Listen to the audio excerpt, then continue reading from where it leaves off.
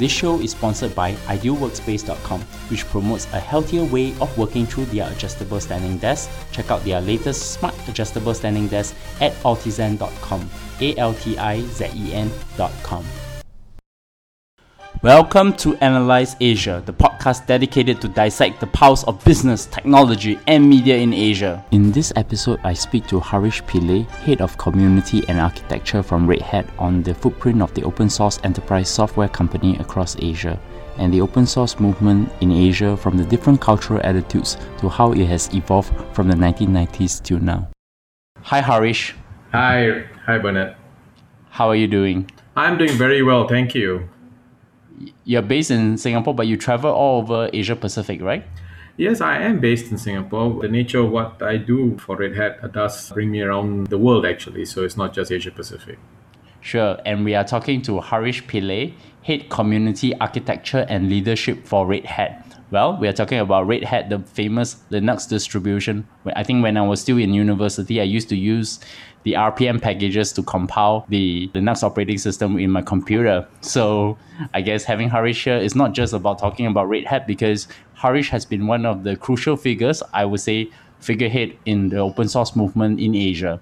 So Harish, I want to get to know you better. How did you start out in the technology business? I think we know each other for some time. Yes, Bernard. Well, I started in technology only because accidentally dropped into it more than anything else. It's got to do with interests that happen. This goes way back to primary school days, not knowing what the heck was going on. My fondest memory is one of my primary school teacher, in primary 2 for that matter. She was showing us in class how she could use a battery and a wire and a bulb and have the whole thing work. And I had no idea what she did, but whatever it was that she did, it was just fascinating for me. That kind of started off my entire delving into all of these things from a technology point of view to understand what it is. Fast forward many years, when I was in graduate school in Oregon State, I never expected anything as fascinating as what I ended up having to do to be able to be on this thing called the ARPANET. I had no idea what that really meant. That allowed me opportunity to learn about, networking and, how computers work and TCP/IP, whole long list of things. And eventually that brought me into doing my thesis work in building a TCP/IP stack for the then OS2, which never had a TCP/IP stack. So I built one, and that was my master's thesis. And so one led to the other, and essentially I'm trained as an electrical engineer. That's my background, that's my passion, chip design and so on. But software is the complement of the hardware. So once you understand how the hardware works, it's much easier to articulate what the software can and potentially do rather than the other way around. So I then drifted into software. So it was more of an accidental thing rather than a planned move into the technology business, so to speak. Subsequently, you got into the corporate world and you work in the software business. Is that right? Yeah, that's about right. Yeah. I've been in the software industry since 1982, for that matter. From your various roles in your career, I know you spent a significantly long time with Red Hat. What are the interesting career lessons you have learned as a technologist? Well, that's the best part of the technology business, because things change so dramatically and it gets faster and faster. So the one thing that you need to keep in mind is that whatever you're familiar with today is enough probably for today. And tomorrow is a brand new day. Being a brand new day means there will be new ideas, new challenges. So the key message from a technologist is to be able to adapt, to be able to learn, to be able to figure out, rather than saying, oh, this is too hard for me, I am exiting this space. Certainly there are people who do that, they will exit, and that's fine. But as far as I'm concerned, I have to be honest to myself. I enjoy doing this, and this is keeps me active, I think it keeps me young, to be able to understand what's going on in how technology can evolve and is evolving and can be used and deployed in very clever ways. That's really, for me, the best part of it, of being in this industry. You started off working with networks. Then subsequently, we have the software world that was dominated by Microsoft. and then there is the open source movement moving into the web, and now you have web-based services from Google, and then now into social networks, and then people talk about Raspberry Pi, because I know you've always been playing with the Arduino components. Yeah. So can you talk about how you mitigate each one of these transitions, and how do you actually use the lesson that you talk about to actually learn these new things? The easiest way to probably answer this would be to say that I'm always open to new ideas. So if you start from the premise that all new ideas are welcome, let's see how I can actually benefit, learn, use, propose, and deploy. If I start from that premise, then anything is possible. Instead of saying, oh, this is the only way to do it, and therefore you exclude everything else, then becomes a challenge. One of the lessons I learned, when I was in school, one of my professors, he said, if you want to be in the technology business, he was an electrical engineer, and he was saying, if you want to be in a technology business for the rest of your life, you jolly well keep up to date. If you don't want to keep up to date, you should just consider exiting and doing something else. So that advice has stuck with me all these years. So if I want to continue in this space, I have to keep adapting, keep learning, keep making mistakes, learning from the mistakes, and trying to figure out other ways to do the same thing, maybe a little bit cleverer, more efficient. I don't know what it is, but every day brings in a new set of interesting opportunities that I never thought of before. And it's only because it's possible today because you keep open-minded as to how you want to get to it. If I say, no, that's the only way to do, then, I'm sorry, you lost the battle. So how did you eventually come to embrace the open source philosophy that's now part of your career then? Well, that never started that, in that way. It was again, it goes back to school. When I was in grad school, this was the days of ARPANET. I was trying to finish up my thesis work, and I was getting stuck. I couldn't figure out how some of the things were trying to work because it is the late 1980s.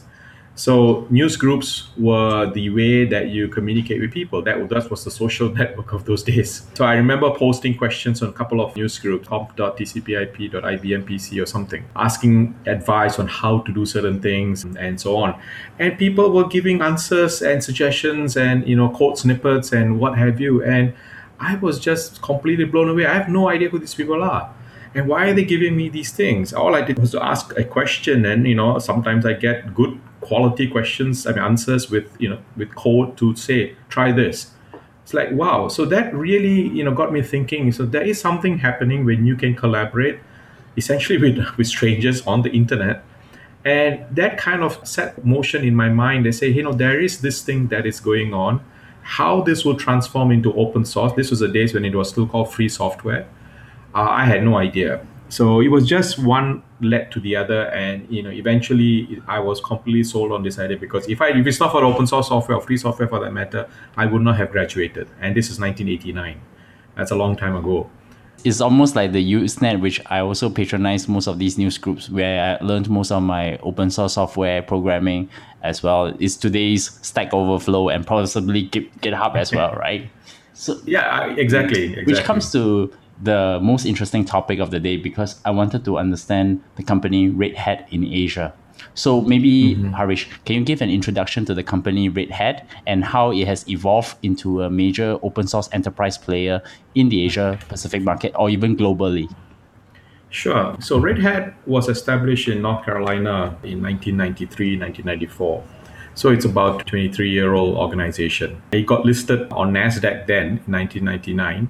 And subsequently now has moved on to be on New York Stock Exchange. So Red Hat started off with the premise, with the understanding that there are these software that is available. Again, we're talking about a 1990 frame of reference that are sort of good enough, and people can potentially do stuff with it.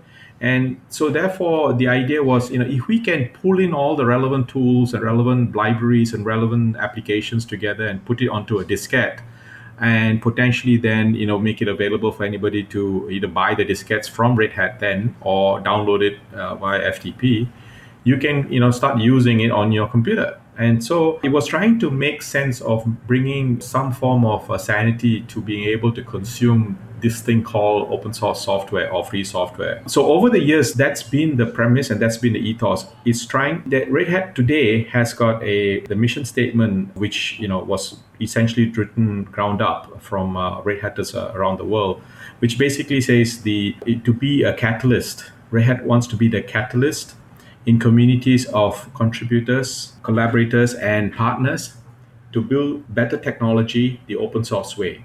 So the idea here is that we can be a force for making good quality code that can be deployed in any manner that you choose for whatever purpose it is, but using the open source ways of collaboration, of sharing code. Best idea wins. Code wins in this case, not so much my viewpoint as opposed to somebody else's viewpoint. The code will speak at the end of the day because that's what everything is built upon. So Red Hat's philosophy is that. Now, along the way, what we have found is that as more and more technologies become relatively commoditized, when I say commoditized in this particular instance, we're talking specifically about hardware. When the Intel hardware became sufficiently powerful and widespread enough that they needed an operating system to run to serve this thing called the World Wide Web, the Linux operating system became the default and de facto operating system of choice. And then came the LAMP stack. So all of these things were all built using open source tools and techniques that eventually, from a Red Hat point of view, that became the driver for a lot of innovation that was happening. So let me then fast forward to the early 2000s. Up until the 2001, 2002 timeframe for Red Hat, really, we couldn't figure out how to make money out of this free and open source software. Yes, Red Hat was listed on NASDAQ at that time, but couldn't really figure out how to make money.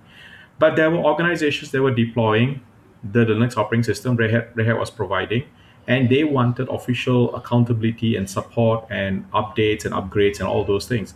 The question then was, how much will you be willing to pay for it? The negotiations and discussions and debates went through between Red Hatters as well and with our key customers, in this case mostly Wall Street banks.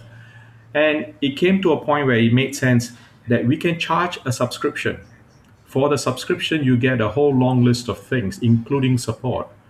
And we still keep the source code 100% open because it's GPL based, and let the innovation happen. And so that's really how we became commercial operation to be able to generate the profits that we have, or rather revenues that we have been able to generate over the last 14 years as a enterprise technology service provider.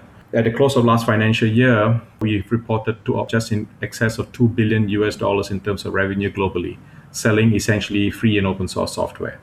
It's probably the most successful business model that actually utilizes open source software. I guess the Linux ecosystem, which Red Hat is part of. I mean, there are other Linux distributions, for example, Debian, Ubuntu, and SUSE, and a lot of Slackware as well.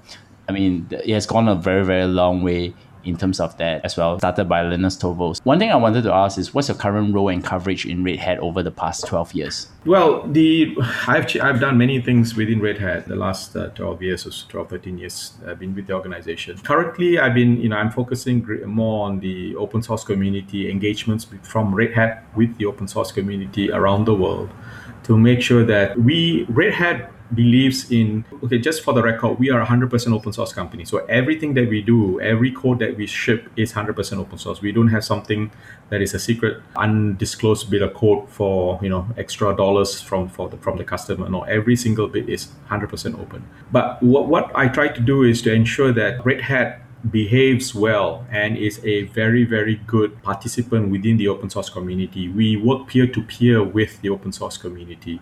We are not going to the open source community and saying, hey guys, we want you to do X, and to another group, we want you to do Y. That's not how we do stuff. We work with the community. Whatever the community thinks makes sense, that's what it is. And we will go with it. If it impacts our business negatively, that's for us to figure out how to address. But at the end of the day, the project has to be successful. So what I do, and I've been doing for the last few years, is focusing on getting that aspect throughout all of Red Hat, from us engaging with the global open source community. So what are the major products in Red Hat that actually focuses on enterprises within Asia Pacific? I guess that's also part of your coverage as well, right? Yeah. Well, every single product that we ship is for the enterprise. So we have gone past the operating system level. We are no longer only looking at Red Hat Enterprise Linux at the OS level. We go at the middleware level, what is known as JBoss, which has a whole slew of different capabilities and functionalities that allow you to build middleware solutions. And in today's context with the cloud and everything else that you want to talk about, we bought a company called Makara about, I think, 4 or 5 years ago, which essentially has been rebranded and rebuilt from scratch, called OpenShift. OpenShift gives you a platform as a service, or what we like to now call a container as a service offering, so that customers can build and focus on just making their application work and let the OpenShift, in this case, take care of all the plumbing that goes between the application and the internet. So, your domain names, your security, your IP numbers, your memory allocation, your storage, your backups, scaling out as the traffic increases, and so on and so forth. So all of these, every single bit here is built using open source technology. So from our point of view, we want to make the best out there to be as successful as you can, so that you, Mr. Customer, focus on your enterprise solution that runs in what you call a cloud. Whether the cloud is internal to your organization, that means you have your own private cloud, on your local data center, or somewhere in a hybrid environment, or in a public cloud. It is the same exact platform as a service or container as a service with OpenShift. So you can move your workloads as you need, so that you can be as skilled and as productive as you can with the solutions that you're trying to build. So that's where a lot of, the last few years, my focus has been trying to get that message out to as many enterprises as possible, because that's where, a lot of innovation is also happening. And I guess the middle layer is very important to even today for mobile devices and the Internet of Things. So are there any products within Red Hat that actually focuses on those areas? The Internet of Things, it's a tricky space to be in. We have a project called RHIoT, which is again an open source project. Red Hat IoT, or Riot in this case. The idea here being that, we want to be able to get enough of the technologies out there, let the community of hackers have fun with it, break it, improve it, add more components, remove components, do whatever is necessary. At some point in the future, it may have to become productized and supportable from a customer perspective. But from an IoT point of view, those things are a little bit early in today's context. Still not quite there yet, because you still need to get devices that need to be in that kind of a space. So that's in early days from our point of view. Does Riot actually support the Arduino or the Raspberry Pi? We don't necessarily say it supports or doesn't support it. The code is there. You can certainly make it run on an Arduino, Raspberry Pi, the Pi 0, Pi 3s, you name it, and a whole series of other boards as well. So what we try to do is to make sure that the code base is there, that supports as wide as possible a range. But more importantly, we also try to ensure that we are not necessarily wanting to focus on technologies that are harder for it to scale out. And when I say that, is because when you look at the Raspberry Pi space, there is, the older ARM CPUs are not something that is not necessarily going to be production capable from that point of view, even for an IoT space. So we want to move into better, the newer versions, the ARM version 7s, I think it is, and also 64-bit ARM CPUs, so that we can actually make them very useful, even in an IoT environment. So how has the adoption of open source technologies by enterprises changed within Asia itself? I think the change has taken a long time. I'm sure you're very, very well aware of it. The bottom line here, and I do have this conversation with my own colleagues and with our customers as well. Customers in general don't care about whether the source code is open or not open. In general, they don't care. What do they care about? They care about you, Mr. Service Provider or Technology Provider, solving my business issue. And after it has been solved, it has been looked at, and you look after it and manage it, maintain it, and and so on. That's what they care about.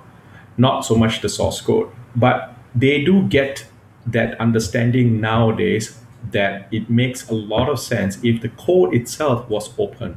Because at the end of the day, they have felt the pain when they went through the same process, which is, I want to have a solution, and Mr. vendor, whoever you are, thank you very much for the price, and I buy it, and then I'm done. And Sometime later, you come back and say, oh, I'm sorry, I have to raise the price for this or for that. And you have to go back to the same vendor. Otherwise, you got no more support and you don't have accountability and all that. They have learned that lesson very, very hard over the last few years.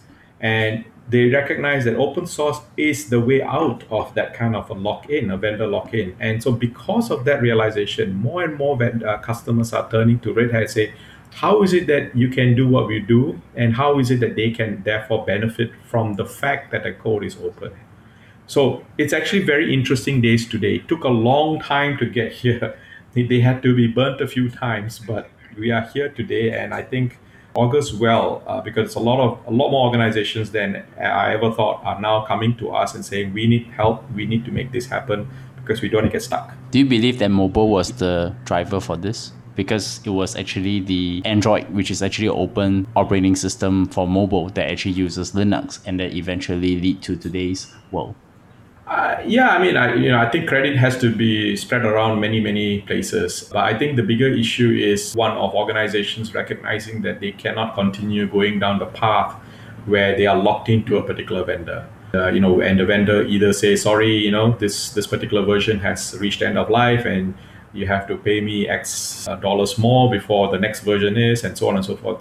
That, I think people are quite tired. They have been there, they have been stuck, they just don't want to deal with that anymore. And so recognizing that, I think, is really what is also happening. And there's a lot more opportunities, especially when you deal with the cloud. So there's a combination of a mobile space, I agree, but it's also the notion of getting stuff done in the cloud without having to install things for yourself per se. Changes how you approach enterprise solutioning. I find it very interesting or ironic recently when I was on Facebook and I saw a very interesting ad called Microsoft Azure supports Red Hat. So it does came a long way for us. So I wanted to ask, so what are the interesting case studies for Red Hat in Asia? Can you give 2 or 3 examples? Okay, well, some case studies. If we look at OpenStack as an example of a case study, we have a customer, in this case is Nanyang Technological University, NTU. I don't have all the details in front of me, but NTU was one of the earliest adopters along with Yale and US in terms of an educational rollout of using OpenStack, which is a lesson in itself because OpenStack is a fast-moving project. And what Red Hat brings to any project, any open source project, is some degree of sanity from a customer's perspective. So they wanted to jump into the OpenStack bandwagon, just like anybody else wants to do. But the challenge is if you don't have enough people on board to be able to do all the tweaks and bells and whistles and functionality in a way that it's going to benefit you, you're going to spend a lot of time kind of learning the ropes and trying to figure it out, which in and of itself is fine, but you may not be having that enough time to make that successful. So that's where Red Hat comes in to help them make the right transition, right move, so that what we do is we take OpenStack project and then we turn it into a distribution solution that we can now sell to our customers on the basis of a subscription. The code base is the same, it's just that now we do all the bundling together, testing, making sure all the different components fit and run well, and you can then straight away go ahead and deploy. So that's an example of how we help a couple of organizations, in this case happen to be academic institutions in Singapore for that matter, to make that happen. How about businesses then? Businesses, again, I can give an example of a large telco in Thailand who had, grown through acquisitions of many smaller organizations. And in the end, what they ended up having was every bit of technology from every technology company on the planet. So much so that, when I spoke to the CIO, his biggest pain was that he's got no money left over from a budgetary perspective to do anything new because all of his money, pretty much, he said about 85%, goes to just keeping the lights on with all the inefficiencies when you have multiple silos of all kinds of databases and servers and so on. So when we went in there to propose a way to look at the entire system that he has and find a way with technologies which are open source based technologies from Red Hat, so with our consultants coming on board to help them articulate and actually architect out an entire solution that allows them to move away from all these individual silos that they had. So it took some time for it to happen, but it did subsequently happen. And they are now far more productive in terms of what they're trying to do with the technology point of view. So I don't think I can mention the name of the company right now, but they are a very large telco. So I thought it was a very endearing story, because one of the things I had to do was I like to do whiteboarding. So I had an opportunity to whiteboard with the CIO and in his office. And it was in the whiteboarding process that he was able to tell me his real pain points, which would never have come through if I had used that opportunity and show slides. By whiteboarding, we were in a conversation, and I thought that was very, very powerful. I wanted to come to this part of the conversation, which is about open source movement in Asia. I mean, there is the Free Open Source Software Conference, the FOSS Asia. And I know that you have been as very well known in the open source circuit, and almost every FOSS conference in Asia, you are probably there. So I wanted to get a sense of it. How did the open source movement started in Asia? Oh, that's a bit hard for me to say how we started. I can only talk about what I did in Singapore. We started in 1993. Or actually, it goes back to 1991. That's about 25 years ago. We started downloading. I had returned to Singapore, and I was connected to what is called the UUCP network, because there was no internet access in Singapore at that point in time. So in the UUCP network, we were running, Windows machines, DOS machines, and all kinds of stuff. And I was one of the few people that had a kind of a Unix-like environment running, and gave me an opportunity to do UCP connections within Singapore and around the region. Then one led to the other. The Linux kernel was announced and on one of the news groups, and then we therefore decided to set up a Linux user group in Singapore in 1993. So that's 23 years ago. We probably were the very first Linux user group. There may be one other, either in Japan or in Australia, but we're the very first one in Southeast Asia at least. It was more of a user group coming together, just in today's context, a meetup, which is kind of funny. So it was a meetup. We met in places like we had meetings in Funan Center and a few other places. And, we started up a network of our own. We did the UCP connection, dial-up modems, and so on, before we finally managed to connect to the internet, and so on and so forth. So the growth of the open source community in Singapore was probably it would trace all the way back to the Linux user group. And there will be people before that running the bulletin board systems and so on from the 1980s and so on. And a lot of them also moved into the Linux space and open source space. So that's probably where I would say the starting point would be. How you actually interact with the other open source software groups across the other communities? I mean, Harish, you are being very modest, because every time I go to Thailand, go to Myanmar, go to other parts of the world, everybody knows Harish Pillay. So it's being consistent. I think that's really the bottom line, right? I mean, if you're consistently trying to do the right thing, I have always tried to say, look, there are these technologies available, and if I can get these to as many people as possible and train them up, and so that they can now do whatever they want to do with it, I feel that I have done my job in some ways. Just trying to be consistent about it. And I'm not forcing anybody to take a particular type of distribution or a particular type of programming language, or for that matter, I don't care what it is. The important thing is you are empowered. And once you're empowered, you become a very, very useful person for yourself as well as your community. So I look at it from that way. I've always looked at it that way. If it comes back and says, "Oh, thank you very much, Harish," and pat on the back, I'm happy. That's all I require. I never expect anything. I'm just there to, I enjoy doing this, and I'm hoping to share my joy with others. And so that's how, I've come through all these years doing this. Does the open source movement in Asia have different cultural characteristics, maybe compared to the other parts of the world? I think there are. There would necessarily be simply because of cultural differences. One of the challenges that we have, and I think this has to go back to the fact that we are in 2016 now. We have issues where the way people contribute code is very culturally oriented in some ways, in terms of how they engage and interact.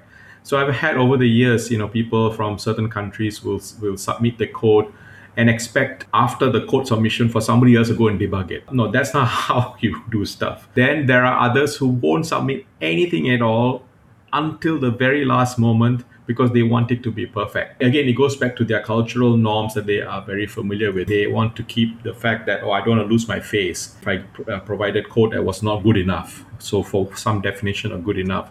But again, so to articulate to enough people around this region, say, look, it is not when code is contributed or documentation is updated and so on, and if there's a commentary or there is a discussion or there is some feedback and so on, it is not about you, the contributor. It is about what you did so that we can make it better. And getting that information across because of cultural differences is actually still a challenge. A lot of times, sometimes I come across conversations and arguments very, very simply because of this mismatch in expectation. So I have to be the middleman and trying to mitigate both sides of the conversation. They do eventually get it, but the fact that even in today, 2016, we still have this. It's not easy. This is not one of those easy things to do. And there'll be people who walk away because they say, no, this is too hard. I don't want to deal with this.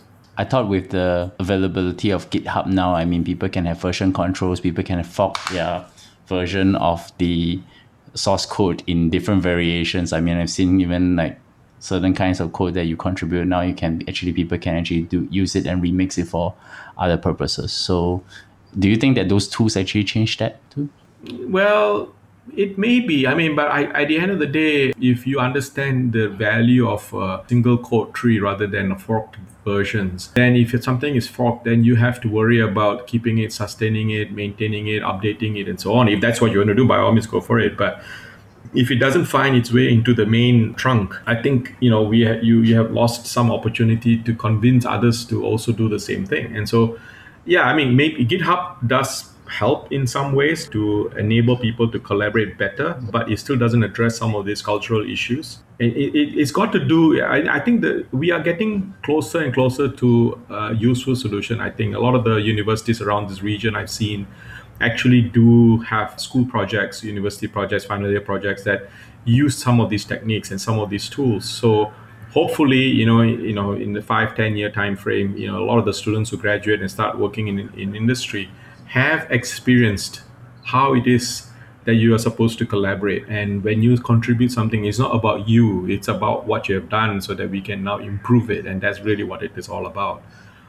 So I think, these are the small little tools that help along the way. That's my penultimate question that I wanted to ask.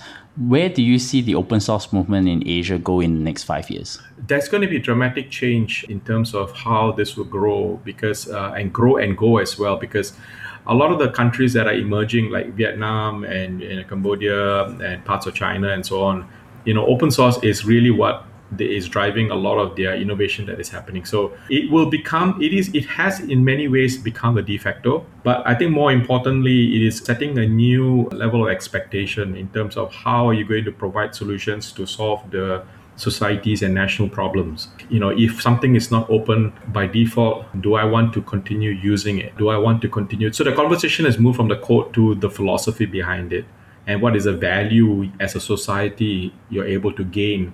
And in the case of Singapore, as an example, because I'm here, Smart Nation as a project, if we don't build that with open source tools, we will at some point in time become beholden to whichever little bit of proprietary software there is.